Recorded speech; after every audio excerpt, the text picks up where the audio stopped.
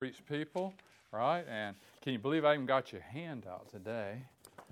So as we pray for unreached peoples, you know what country's been on my heart. What country's been on my heart? Pakistan. So here we have been praying for Pakistan and these unreached people groups. And so what I did is gave you a list of about 16. Some of them we have been talking about, some we haven't. But you're going to have a list that you can keep praying for all month long, right? And I don't know if there's a nation with more unique unreached people groups than Pakistan.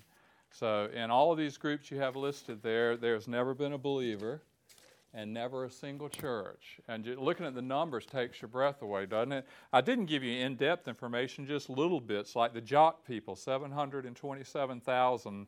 They love herding sheep, and they're sheep herders. The Jinwar, 780,000. These people are big into boating, fishing, and carrying water. 929,000 Kambo. They are really proud because they come from the historical Kai dynasty. They're noted to be exceptionally polite and well-behaved and noble people. Kashmiri, 1.3 million, live in one of the most beautiful places on this planet.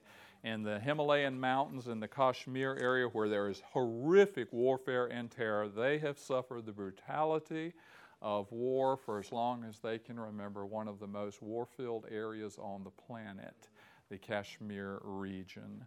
Khatri, 1.1 million. They're big in trading and business, and they know how to do it well, and they're middle class.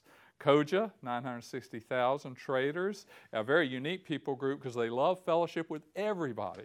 In the Hindu-Muslim society, certain people say, we want fellowship with you. They say the Koja just love everybody. They want a fellowship with everybody. The Lohar, 2.1 million. We talked about them, nomadic blacksmiths. The Kumhar, 3.7 million. They are noted to be great potters. The Paki, you want to have a fishing pole, 2.5 million, and they're known for their fishing. The Mawadi, 937,000. They combine Hindu and Islam. The Marasi, Joel and Sonia and Mark, they love music. 1.9 million noted for their musical gifts. The Moki, 3.6 million. They work with leather like nobody else. The Mogal, 3.1 million, are prominent and respected. The Musali, 2.5 million, and they are the latrine cleaners. So none of these. Isn't that amazing? I look at these numbers, I can't even imagine adding that up. Millions and millions and millions. Not a single church, not a single person set free into the gospel. So I want to pray for them, and you can use your sheet. Lord, I think again we pray for them all, but I keep coming back to the Musali people, 2.5 million, who are despised and considered. They're even mocked and ridiculed because of their menial task, and they are the sanitation workers, the latrine workers, and they say everybody in Pakistan looks down on them. I'm so glad that there is a person who looks down from heaven on them with love. Father, Jesus, and the Holy Spirit, you love these latrine workers. And you have asked us to pray that the Lord of the harvest would thrust laborers into his harvest field. I pray for the day when the demonic strongholds that enslave Pakistan will be shattered because Jesus came to destroy the works of the devil. And you also came that we might have life and have it abundantly. And I'll look for the gospel abundant life in a Christ to flourish in every single people group in Pakistan, including the Musali people, and that one day that nation will be known as an amazing place of revival, where the gospel of Jesus turned a country upside down with the love of the cross. And we pray this all together in Jesus' name. And all God's people say, amen. Amen, amen, and amen. So now we start with the children. So this young fella, I got something I'm going to let you hold for a while. If you promise you'll give it back. You promise you'll give it back if I hand it to you? If you don't give it back, I will be in sis trouble. It's in my pocket here, and we'll open it up. We'll see if you can figure out what it is, all right? So I'm going to hand it to you. Yeah, it's got somebody's picture on it. Wow. That's you. That's me. That's my picture. What do you think that thing is? Huh? Do you have any idea what that card is? I don't know. Any guesses? Yes, they have a name for that. They actually call that a cash points card. It's called a cash points card. And guess what you can do with that card? What? Well, all over the United States and even places all over the world, you can go up to a machine and take that thing and stick it in, and then guess what you can get out of that machine? What? Money. Can you believe that? You can get money out of there. That's all right. Pretty cool card, huh? And you know what the interesting thing about that card is, Jonathan? You can use it 24/7. So here's a card that 24 hours a day, 7 days a week, I could go Sunday at 2 in the morning, or I could go Thursday at 3 in the afternoon, or I could get up Thursday at 5 a.m. and I can go stoosh all the time. So this card actually gives me 24/7 access. That means every single day and every single second of every single day, that card gives me access to what? Money. You're right. So what I want to talk about is something way more important that also is 24/7. So I want to talk about 24/7, every single second of every single day access. And I'm going to actually read a verse to help you understand it. Much more important access. So can y'all listen to these words? From Hebrews chapter 9. I want you to hear about access. Hebrews chapter 9 says this. Says, now the first covenant had specific regulations that governed their divine worship and the sanctuary. There was a tabernacle, a big building prepared, for an outer one in which was a lampstand and a table and sacred bread, and they had a name for that place. You know what that place was called? Anybody? The holy place. And behind it, there was a second veil. And there was a building there called a tabernacle called the Holy of Holies. It had a golden altar of incense, the Ark of the Covenant with the 10 Commandments in it, covered on every single side with gold. It had a golden jar holding the manna that they collected in the wilderness, and Aaron's famous miracle rod that budded, and the tables of the 10 Commandments that Moses brought down from the mountain. Above it were cherubim of glory, angels. They had carved these unbelievably gold angels, overshadowing something called the mercy seat. The mercy seat. When these, and into the second place, only one person could go. Who? The high priest. How often? Once a night. So one person, one day. Can you say one person, one day? One person. So the place where God lived, in the Holy of Holies, where literally you could see the presence of God, where you could feel His presence. And everywhere Israel went, the holiest of holies was where God in His glory, right on top of the mercy seat, dwelled. One person, how often? Once a year. One person, one day. And he could never go there without taking something with him. What? Blood. Had to have blood. He couldn't go there without blood, which he would offer a sacrifice for himself and for the sins of the people. Wow. But when Christ appeared, when Jesus Christ appeared as a high priest of the good things to come, He entered through a far greater tabernacle, one that wasn't made with human hands, not of this creation. And He didn't enter there through the blood of a calf and a goat, but whose blood do you think He took? His own. His own blood. He entered one time for all His people to obtain from them a gift of eternal redemption.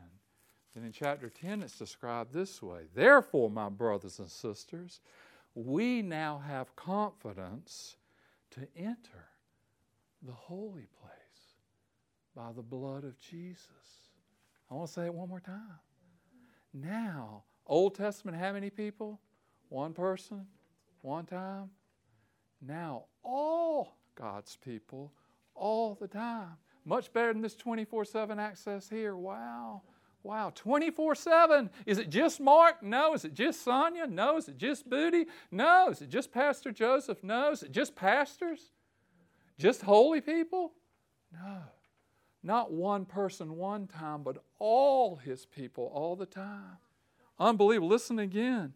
We now have confidence to enter into the holiest of holies by the blood of Jesus. This is a brand new way. It's a living way. Jesus inaugurated it through the veil with His own flesh, and we now have a great high priest, Jesus, over the house of God. Now we can draw near with a sincere heart and full assurance of faith and get our hearts sprinkled clean from our evil conscience, getting our bodies washed with water. Let's hold fast this confession of our hope without wavering, because our God who promised is faithful.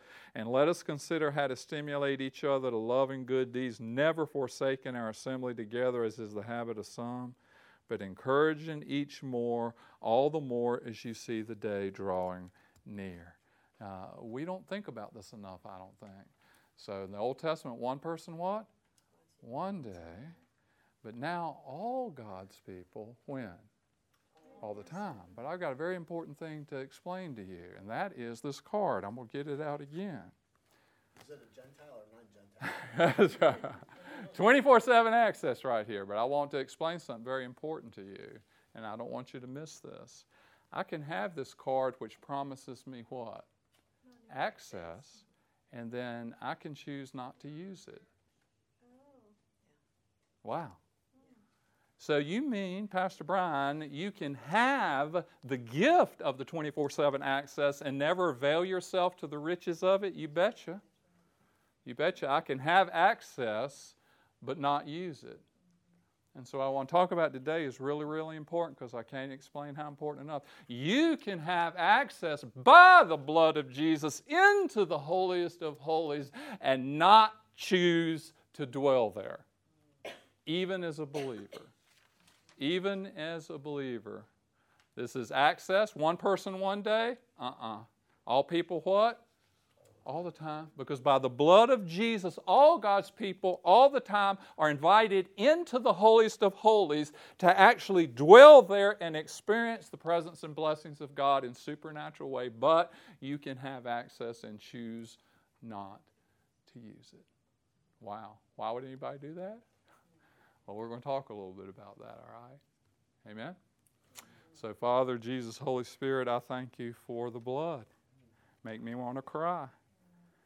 Mark talked about crying when you've been away, when you just hear the word Jesus. Well, Lord, it can make us cry thinking about the blood of Jesus Christ, crucified and spilt, so that sinners could go into the holiest of holies place, the greatest place in the universe. Not one person, one day, but all your people all the time are invited into a most special, holy, holy, holy place in the name of Jesus. Teach us. Amen. Amen. Amen, amen, amen. So we're going to talk a little bit about that. Hallelujah. Okay, listen again. It's good to listen to the Word of God, isn't it? So let's actually pray again. Father, we thank you. Jesus, we thank you. Holy Spirit, we thank you for access. The access into the holiest of holies, not for one priest one day, but for all people all the time. And we're believing that you want to teach us a lot about that today, this afternoon. And we invite you, Father, Jesus, Holy Spirit, to be our teacher in Jesus' name. Amen. Amen. So I want you to listen again to Jesus as he discusses the same thing. This will be coming from John 14, various verses, so I just want you to listen carefully, okay? These are the words of Jesus. He said, I'm leaving. That made their heart awful troubled. And he said, let not your heart be troubled. Don't be upset that I'm leaving. Believe in God, believe also in me. In my Father's house are many mansions or dwelling places or abodes. There are many places to live in my Father's house. If it were not so, I would have told you, because I'm going to prepare a place for you. And if I go prepare a place for you, I will come again and receive you to myself, that where I am, you may be too. Isn't that a spectacular thought? So like Jesus has gone to prepare a place for Mark, a special, more beautiful house than you could ever even dream that has no one's name but his. And Jesus is preparing him for the place and preparing the place for him and preparing him for the place. And at just the right time, he gets to go home to be with Jesus in the spectacular place that Jesus has prepared for you. In my Father's house, many dwelling places. If it weren't so, I would have told you, I'm going to prepare a specific place for you. If I go and prepare that place for you, then I will come again and receive you to myself, that where I am, you can be too. Verse 17, the Holy Spirit of truth, whom the world can't receive because it doesn't behold him or know him, but you know him. And because he lives with you, he is going to live in you. And I won't leave you as an orphan. I'm going to come to you. After a little while, the world will behold me no more, but you'll behold me. And because I live, you'll live too. And that day you will know I am in my Father, you're in me, and I am in you. He who has my commandments and keeps them loves me, and he who loves me will be loved by my Father, and I'll love him too, and I will disclose and reveal myself to him. Judas, not Iscariot, said, "Oh Lord, what's happening so you're going to be able to reveal and disclose yourself to us, but not to the world?" Jesus answered Judas and said to him, "If anyone loves me, he'll keep my word, and my Father will love him, and we will come and make our dwelling place in you." Amazing, isn't it? So as we wait for our dwelling place in heaven, God the Father, God the Son, and God the Holy Spirit come and make their dwelling place what? In us. Isn't that staggering? So as we wait for that perfect place in heaven, God comes and makes us his perfect place now. It's the same word used, mansion. So the Father, Jesus, and the Holy Spirit come now to live in us. As we prepare to live in the new heavens and new earth, the Trinity comes to live in us. So what does that mean? That means Mark's waiting for his perfect place up there, right? Right? But guess what? God wants, perfect Jesus wants, Mark to live in a perfect place right now. Right now. Isn't that staggering? God's got a perfect place for Mark to live in now as he waits for his perfect place in heaven. And as he waits to live in his perfect place in heaven, the Father, Jesus, and the Holy Spirit, the whole Trinity comes in his what? Heart. So then his heart. And as they are living in his heart, the Father, Jesus, and the Holy Spirit wants Mark to live right now in a perfect place. So what is this perfect place that the Father wants Mark to live in? Jesus wants Mark to live there, and so does the Holy Spirit. Well, you go right back to the Old Testament and you see it's the Holy of Holies. It's the Holy of Holies. In the Old Testament, how many people? One. How often? One time. Now what? All God's people. When? All the time. The blood of Jesus has opened up a new way. Now it's not one day, it's all the time. What's the new way? What Jesus just said is, you wait for my perfect place in heaven. I've come to make you my perfect place now. And the Father and Jesus and the Holy Spirit live in you. You're the temple of the living God. And it's hard to comprehend, but the Holy of Holies is in you. But, this is the amazing thing, how can it be so close? It's right here. So I can have the Holy of Holies right in me, and I can have access and still what? Not like Booty said, knocking her head. She's going, and not, isn't that amazing, Booty? How could we choose not to live there? Because you can live in the Holy of Holies day in and day out, moment in and moment out, hour, minute, second in and second out. You can actually dwell in a supernatural way where your soul is really living in the Holy of Holies, and that experience is really governing your life 24/7. You can have access and not live there. But with that access, guess what? You can live there. You can live in a supernatural way and learn how. It takes time. That's what we're going to talk about. To take time to learn how to consciously live in the reality of my soul being in the Holy of Holies with the Father, Jesus, and the Holy Spirit. It is possible. It's possible for me to consciously experience that living. The same way you tell that priest that he didn't experience it. You think on that one day when that guy went through the veil and there was the glory in the Holy of Holies and he could feel God's presence in that place. You think when he came out somebody would say to him, you didn't really experience that, did you? No, sirree. He knew what it was to walk into the Holy of Holies and actually experience the presence of Almighty God. One man, one day. And now God says, I want my people to learn how to consciously experience that reality day in and day out, hour in and hour out, in the holiest of holies. We have access to the perfect place to live, the Holy of Holies. Listen as he describes that in Ephesians 2, verse 13 through 18. These beautiful words describing that. Now in Christ Jesus, we who formerly, they're your Gentiles, who were far off, have been brought near. We have been brought near by the blood of Jesus. He himself is our peace. He made both Jews and Gentiles into one, destroying the barrier of the dividing wall. He abolished it in his own flesh, all the enmity, the law of commandments contained in ordinances, so that in Jesus he might make the two into one brand new man, establishing his peace, and reconcile them in one body to God through the cross, putting to death all hatred. And he came and preached peace to you who were far away, peace to you who were near. For through Jesus we all have what? Access in one Spirit to our Father, the Holy of Holies. The Father's there, Jesus is there, the Holy Spirit's there. It says to Booty and every one of us in this room, I want you to learn how to live there with me. The perfect place to live. I want you to learn how to live in the Holy of Holies with me. Oh, how we do love perfect Jesus. Amen?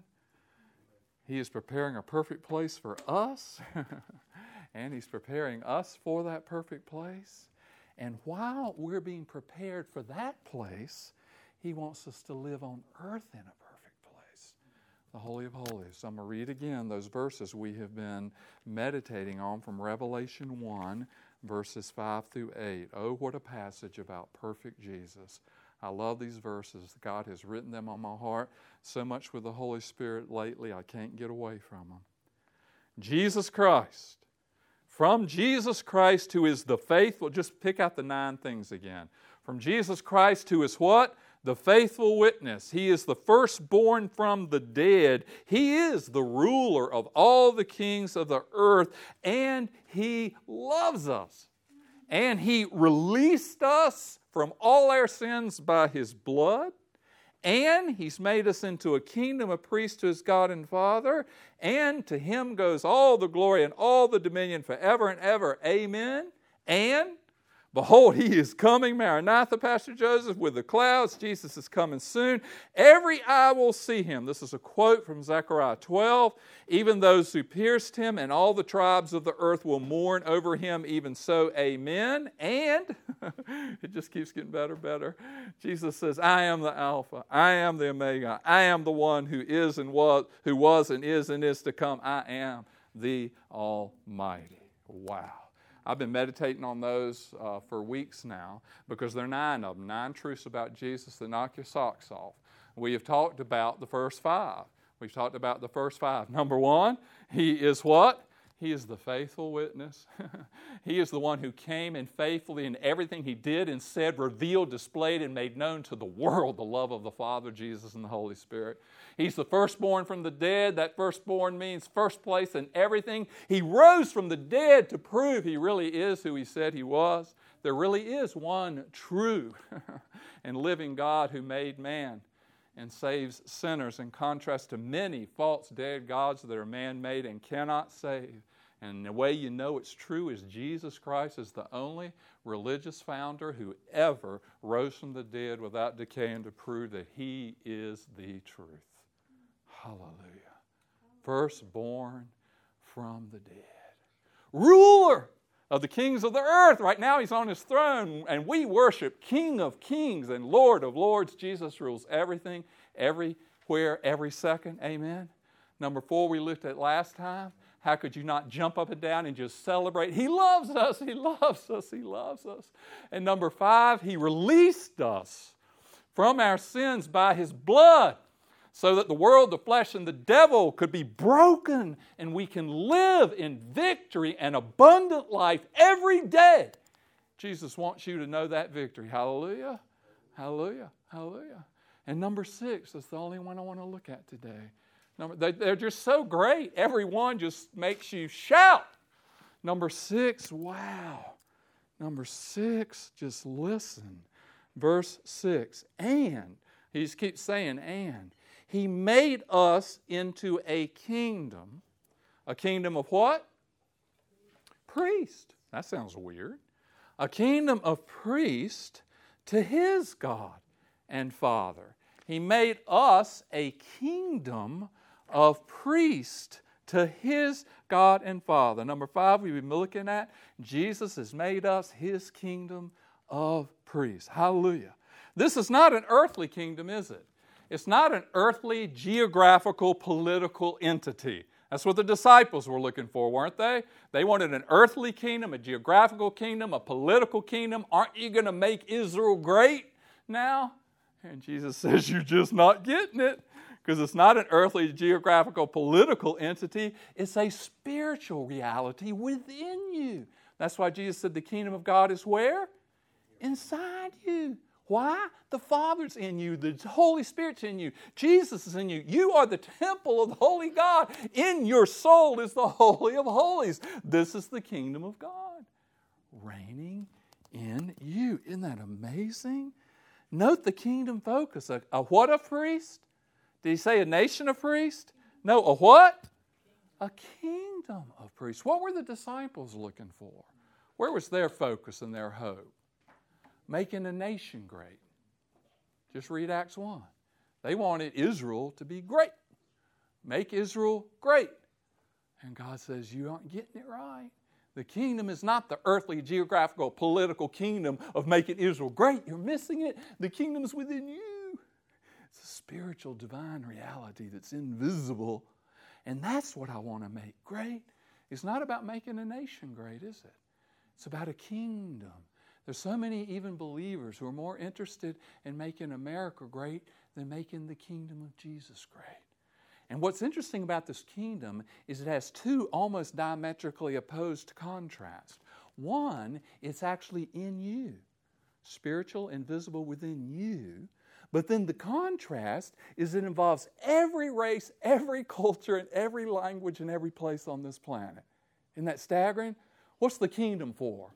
Just the Americans? No. Just Pakistanis? No. Just the Lohar blacksmith Muslims? No. Isn't it amazing when we read this book that Jesus died for every tribe, every language, every race, every culture, and every what? Place. That's a big kingdom, isn't it? A big kingdom that covers every language, every culture, every race, and every place, and every square inch of this what? Whole planet and universe, and also is just within me. What a kingdom. Such a unique contrast. Both that unique personal reality within and then that kingdom reality, every race, every culture, every language, and every place. What an unbelievable kingdom. Hallelujah. And what does He want us to be? A kingdom of what? Priests. Why does He say that? Why do you think He brings up this issue? Here we are in Revelation 1:5 at the end of the Bible and tells this Mark and this Mark that He wants you to be a kingdom of priests. Why? Be a priest or a disciple to carry the word. They are disciples to carry the word, but what was it that the priests could do? The access, that's the whole point. The priest, the one, and the highest priest, one man, what? One day had access where? In the holies of holies. He's the kingdom of priests because now by the blood of Jesus, all people, all the time into the holy of holies. That was one of the great things that did happen as a result of the Reformation. People were taught, like Philip, you don't have to have a priest to get into the holy place. You don't need a Roman Catholic church or a Protestant church or even a Protestant pastor. You don't need me to get close to Jesus. Now because of the blood of Jesus, you're a priest. That means you've got 24/7 access like that card into the holiest of holies to have the closest access to the Father, Jesus, and the Holy Spirit imaginable. And the amazing thing is it's in you. It's already in you. That's what kind of blows my mind, is how can it be so close to be in me and then I not live there? But you're a kingdom of what? Priest. Because he wants every believer to know that they always have 24/7 access into the holiest of holies. They don't need Pastor Joseph to get there or Pastor Brian to get there. Yes, we have a role, but you have direct access by the blood of Jesus that brings you into the holiest of holies and everything that entails that presence of God living. And you, Madeline, can go there anytime. Isn't that unbelievable? I mean, it's better than the teller Cash Points card. 24/7 access, any moment, any time. It doesn't matter where you are, if you're on the mountain or at the beach or at your house or here. God says, it doesn't matter. Any place, anytime, any way, you are invited into the holiest of holies. In a certain way, what he's saying is, my door's always open. You know, it's funny, you think back, pastors make so many mistakes and you learn them down the road. And I know one of the things was I knew how much preparing and praying and getting ready for teaching was important. And so I used to put on my door in my study a little sign, because people would so much interrupt me, I'd never have time to get anything done, just nonstop interruptions. So I put on my door a little sign there on the outside, pastor studying and praying, don't interrupt. But our God in heaven don't have one of those signs. Aren't you glad? Yeah, he's just taken the door, Joel, and he's just opened it wide. And he's in here in the holiest of holy places. He says, Joel, he just looks at Joel and he says, Joel, my door's always open. Father's here, Jesus here, Holy Spirit here. Never shut, never.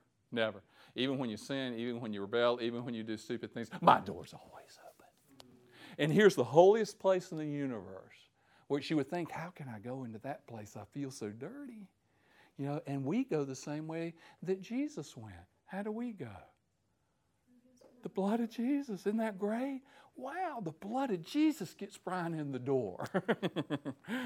I don't have to bring a sacrifice, not my blood or a calf or a goat.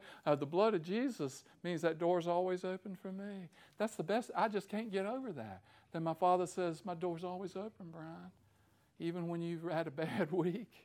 Into the holy, holy. And I say, Lord, but I'm so unholy.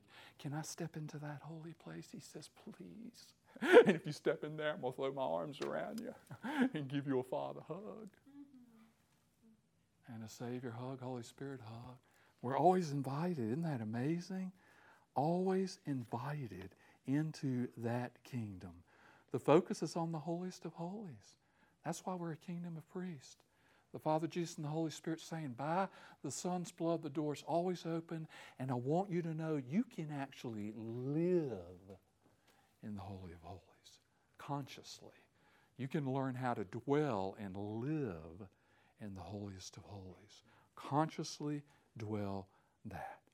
You can have access to the holiest of holies and fail to take advantage of living in the perfect place. Isn't that amazing? I thought about that all week. I thought about that with my little card. I said, well, I've got access, but I don't have to use it.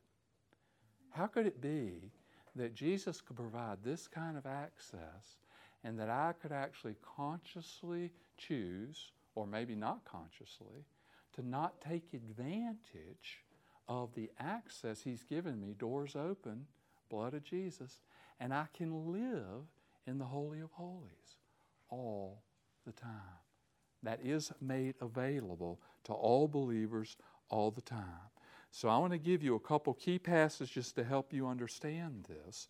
And I'm actually give you a key phrase ahead of time. This is a phrase that's used in the Old Testament and the New Testament that talks about how. How do you live in the holy place? How does that happen? If He's made access and then I choose not to, how does it happen? And the key phrase you hear repeated that I want to use is the word pressing in or pressing on or even pressing up. Paul uses the phrase, I'm pressing on for the goal of the high cross. In Hosea, I'm pressing on. It usually says pressing on or pressing in or pressing up. Listen to just a couple. This is Hosea chapter 5 at the end in chapter 6. Hosea 5:15 through chapter 6, verse 3. They were walking in defiant rebellion against God. You read the context of the passage. And here's what the Lord actually says to them. Verse 15, I will go away. Isn't that interesting? So God was going to actually leave them. He says, I'm going to go away and return to my place, my holy place, until they are willing to acknowledge their guilt and seek my face. In their affliction, they are going to. In their affliction, they will start earnestly seeking me. Then he says, come. This is the guy's answer to that. Come, let us return to the Lord. He has torn us, but He will heal us. He has wounded us, but He will bandage us up. He will revive us after 2 days and raise us up on the third day so that we can live in His presence. What's the next thing he says? So let us press on to know the Lord. Isn't that beautiful? Let us press on. Let's press on. He's opened the door. He's made it available. Let's go for it. Let's work for it. Let's seek it. Let's press on to know the Lord. His going forth is as certain as the coming dawn. He's going to come to us like rain. He's going to come to us like the spring rain, watering the earth. Hallelujah. Let's do what? Press on to know the Lord. Press on. My favorite passage in the whole Bible, I shouldn't have a favorite, and I don't know if I do. I love the whole book, but this one's been my life verse, so I guess it has more of a place in my heart maybe than anything. Philippians 3, 7 through 14. Paul says, whatever things were gained to me, these things I have counted as loss for the sake of Christ. More than that, I count everything to be lost in view of the surpassing value of knowing Christ Jesus my Lord, for whom I have suffered the loss of all things, but I count it all rubbish so that I can what? Gain Christ. And that I may be found in Jesus, not having a righteousness of my own derived from laws, but the righteousness which is through faith in Christ, the righteousness which comes from God as a gift on the basis of faith, that I may know Him. I want to know Him and the power of His resurrection and the fellowship of His sufferings, being conformed to His death so that I can attain to the resurrection from the dead. And what does he say to these brothers and sisters? Brothers, sisters, I haven't already obtained it. I haven't already become perfect. I'm what? Pressing on. He wants to get into the holy place. I'm pressing on. I'm pressing on. What am I pressing on for?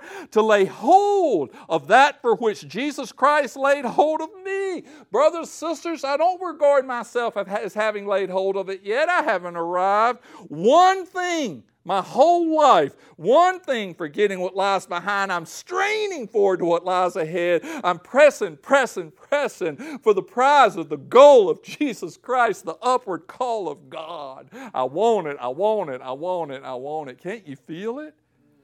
He's pressing on. He's pressing on. He knows about the holiest of holies. He knows the access to the priest. He says, he's saying to Booty and me and to Philip, he's saying, I hadn't arrived, Mark. But I want to learn how to live there 24/7. First part of the passage, he's talking about justification, but not at the end. At the end, he's talking about how can I get there? How can I live in the holiest of holies? I want it. I yearn for it. I seek it. I'm pressing on for it. Pressing on, pressing on. Amen?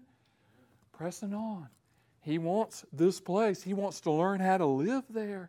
Unbelievable. Hebrews 5:11. Same thing, you hear the same phrase in different places. In Hebrews 5:11, it's a rebuke where God says, I need to correct you. You and me, Pastor Joseph, he's rebuking us. Listen, Hebrews 5:11 through verse 6:1. Concerning Jesus, we have much, this is such a humbling passage. Just listen to the first phrase. Can you imagine if God said this to me, if He had to come to me at night and say this? I mean, just listen. Concerning Jesus, I have a whole lot to say to you, but I can't explain it because you have become too dull of hearing. Oh, wow. Oh, don't say that, Jesus. Concerning Jesus, you have much to teach me, but I've become so dull of hearing, you can't explain it to me. Oh, you make me cry. Huh. Verse 12, by this time you ought to be teaching others. You have need for somebody to teach you the elementary principles of the Word of God. You need the baby milk. You can't eat the solid food. Everyone who partakes just of the milk isn't accustomed to the word of righteousness. You're a baby. You haven't grown up. Verse 14, solid food is for who? Not everybody. It's for the mature. Who, because of what? Practice. They've learned to practice Jesus. They're not just intellectuals who learn their Bible. They're not just theologians who've got the precision. They don't just apply their analytical acumen. They've learned how to live Jesus, to put it into practice. Then what does he say?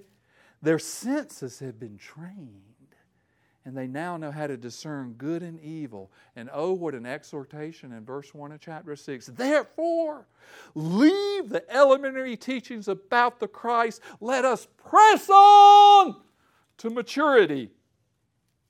Wow. Pastor Bill says that to us all the time. You know, he tells us, he said, time to grow up. Joel, time to grow up. It is. It is, isn't it, Sonia? It is. It's not time for any more of this elemental baby stuff anymore. God's looking for people who are ready to grow up in Christ. And how do you do that? Press on. That's part of it. Press on to maturity. You see how it's a pressing on? It's not easy. It takes work. You know, tell Jonathan, you're just starting that school. Pressing on to maturity. Pressing on. You see the same thing, just two more that come out of the Psalms. Psalm 27, 4 and 8. When Paul wrote Philippians 3:7, he had Psalm 27, 4 in his heart. If you read it, you'll understand that. That's why at the end of Philippians 3, he says, brothers, sisters, I haven't arrived yet. But then what does he say? But what? One thing. You know, they actually added in their English translations, one thing I do. Did you know the I do's not there? It just says, one thing. Why does it just say one thing? Because he was quoting Psalm 27:4. One thing I've desired from the Lord. Psalm 27, verse 4. One thing I've desired from the Lord that I will seek, that I may dwell in the house of the Lord all the days of my life, to behold the beauty and the glory of the Lord and to meditate in His temple. Verse 8, when you said to me, seek my face, my heart answered to you, your face I will seek. Psalm 27, it's all about the holiest of holies. One thing I've asked from the Lord that I will seek, that I may dwell, live in the holy of holies all the days of my life. Why? I want to behold the beauty and glory of the Lord and meditate in His temple. When you invited me, seek my face, my heart answered, your face, your face, your face. I will seek, seek, seek. That's another word similar to pressing on. Seeking, pressing on, seeking. And I just read it this morning. You want to talk about what might be the most beautiful song in the whole Bible about living in the holiest of holies. It might be what I'd called us to worship with. Psalm 84. If you read this again, just notice how he's talking about the holy of holies. Just listen to what he says. How lovely are your dwelling places, holiest of holies. O Yahweh, God of angel armies, my soul is longing and yearning for these courts of the Lord. My heart and my flesh, they're singing for joy to the living God. Even the bird has found a house. He's talking about a bird that built its nest in the temple. Even this bird built a nest for herself where she can lay her young babies. Where did she build it? She built it on your altars, O Lord of hosts. I wonder what he was actually seeing. My King and my God. How blessed is every single person who will dwell and live in your house. Live where?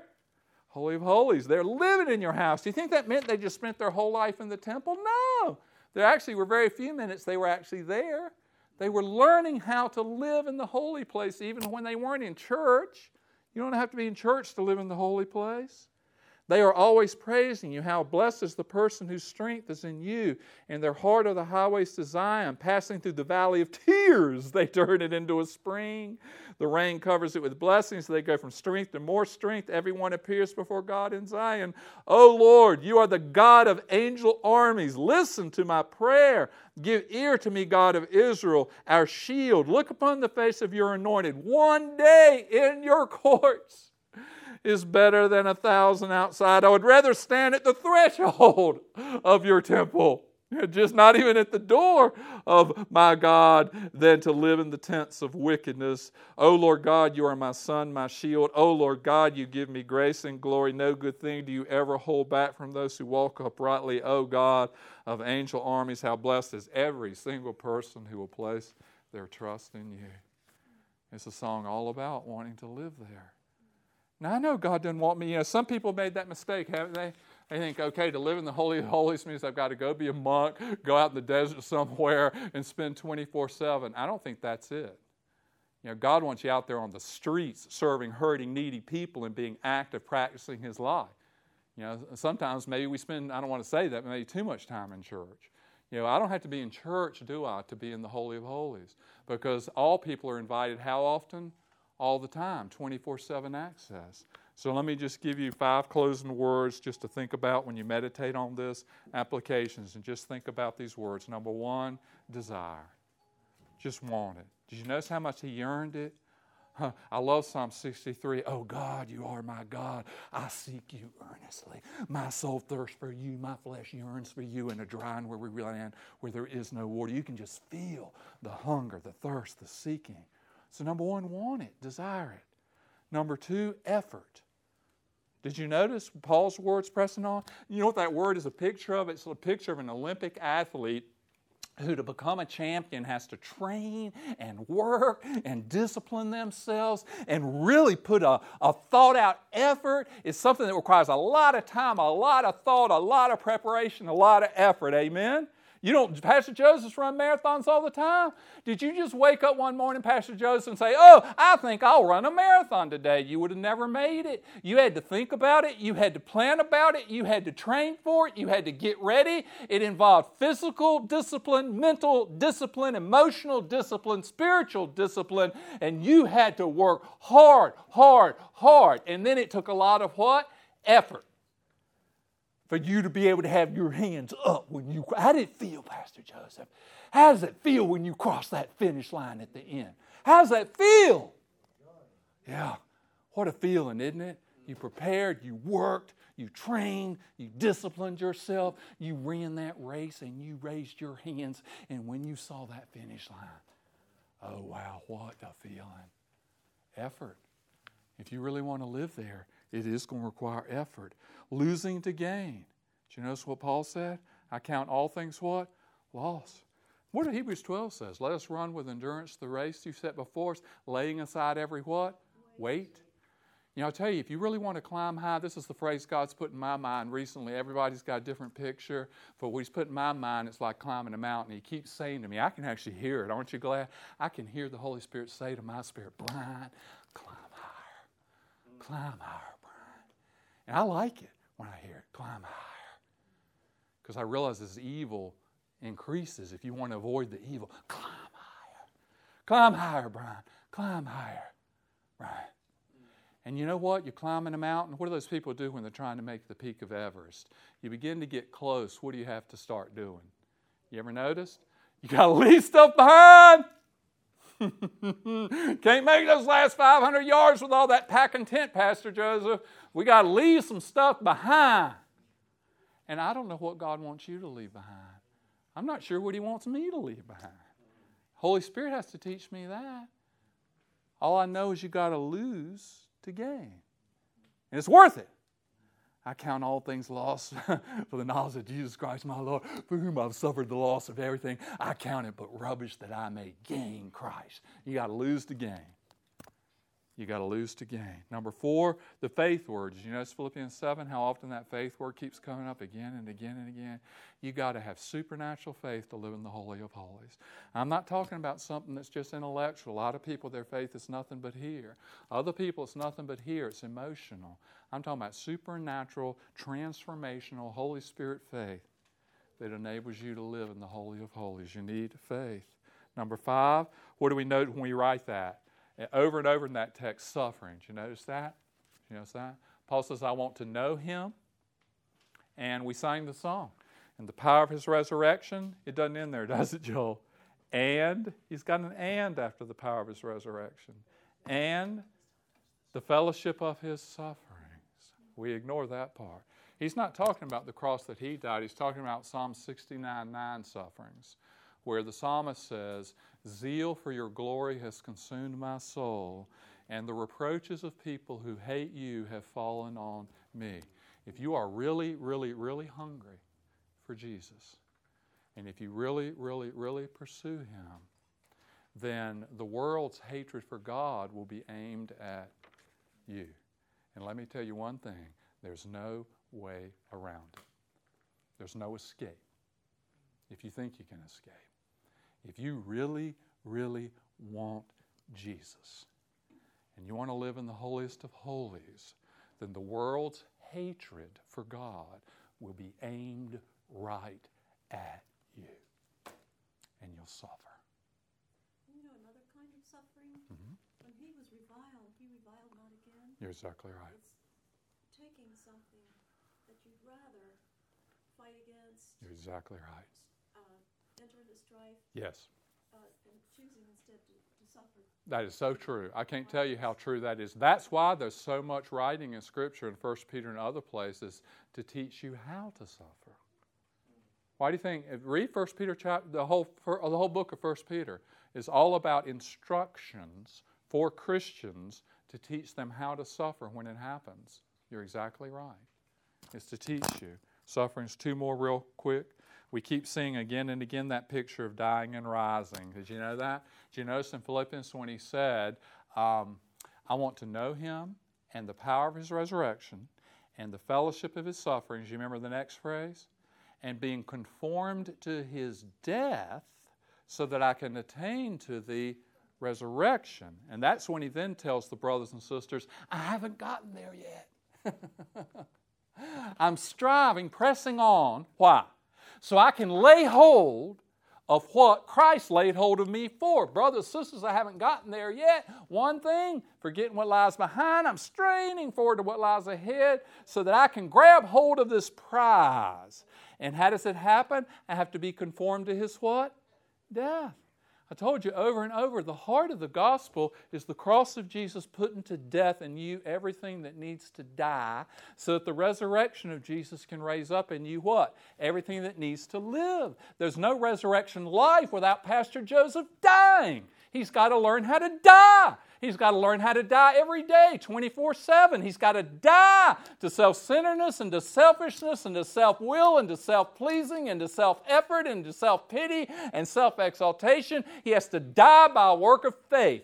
If, Romans 8 says, by the Holy Spirit you are putting to death the deeds of your flesh, then you will live. You cannot experience resurrection power in living unless by the Holy Spirit you are the executioner putting to death what needs to die in you. Amen? Got to die to rise. Got to die to rise. And last of all is the picture from Philippians 3 is the Olympic game picture. This really is the picture of an Olympic athlete running a marathon who is prepared for that race, trained for that race, disciplined himself physically. God's been putting that on my heart a lot lately. Everything in me belongs to Him, including my diet, what I eat. Pastor Joseph talks about this all the time. My body is a what? Temple of the Holy Spirit. I need to be strong physically, mentally, emotionally, spiritually, and every other way. I need to be serious about what I do with my body, about exercise for my body, sleep for my body, nutrition for my body, right? What I eat, what I don't eat. That's part of giving everything to God, is that you actually have to do that. And so this picture of a marathon athlete, you know, who everything. I got to prepare for my marathon, train for my marathon. I have to have physical, mental, emotional, and spiritual strength. And I have to be prepared. I have to work what? Hard. And then when I run the race, it's going to take a lot of what? Effort. So if I want this Holy of Holies, I'm an Olympic athlete. The last one is the Olympic picture of an Olympic athlete. So it's the picture of an Olympic athlete who prepares, who trains, really an Olympic athlete running a marathon race. Paul uses that many places in Scripture. And he keeps telling people, I haven't arrived. Amen? Let me pray. Father, I do thank you for your great word of truth. There's nothing more wonderful than this fact that we live in the new covenant by the blood of Jesus. He's inaugurated a new and living way, not one man, one day, but all your people all the time have access into the holiest of holies. But Lord, we want more than access. We're so thankful for the access. But now we want to learn how to press on for the prize. Teach us how to actively pursue a conscious life of living in the reality of the Holy of Holies, moment by moment in our life. In Jesus' name we pray. Amen.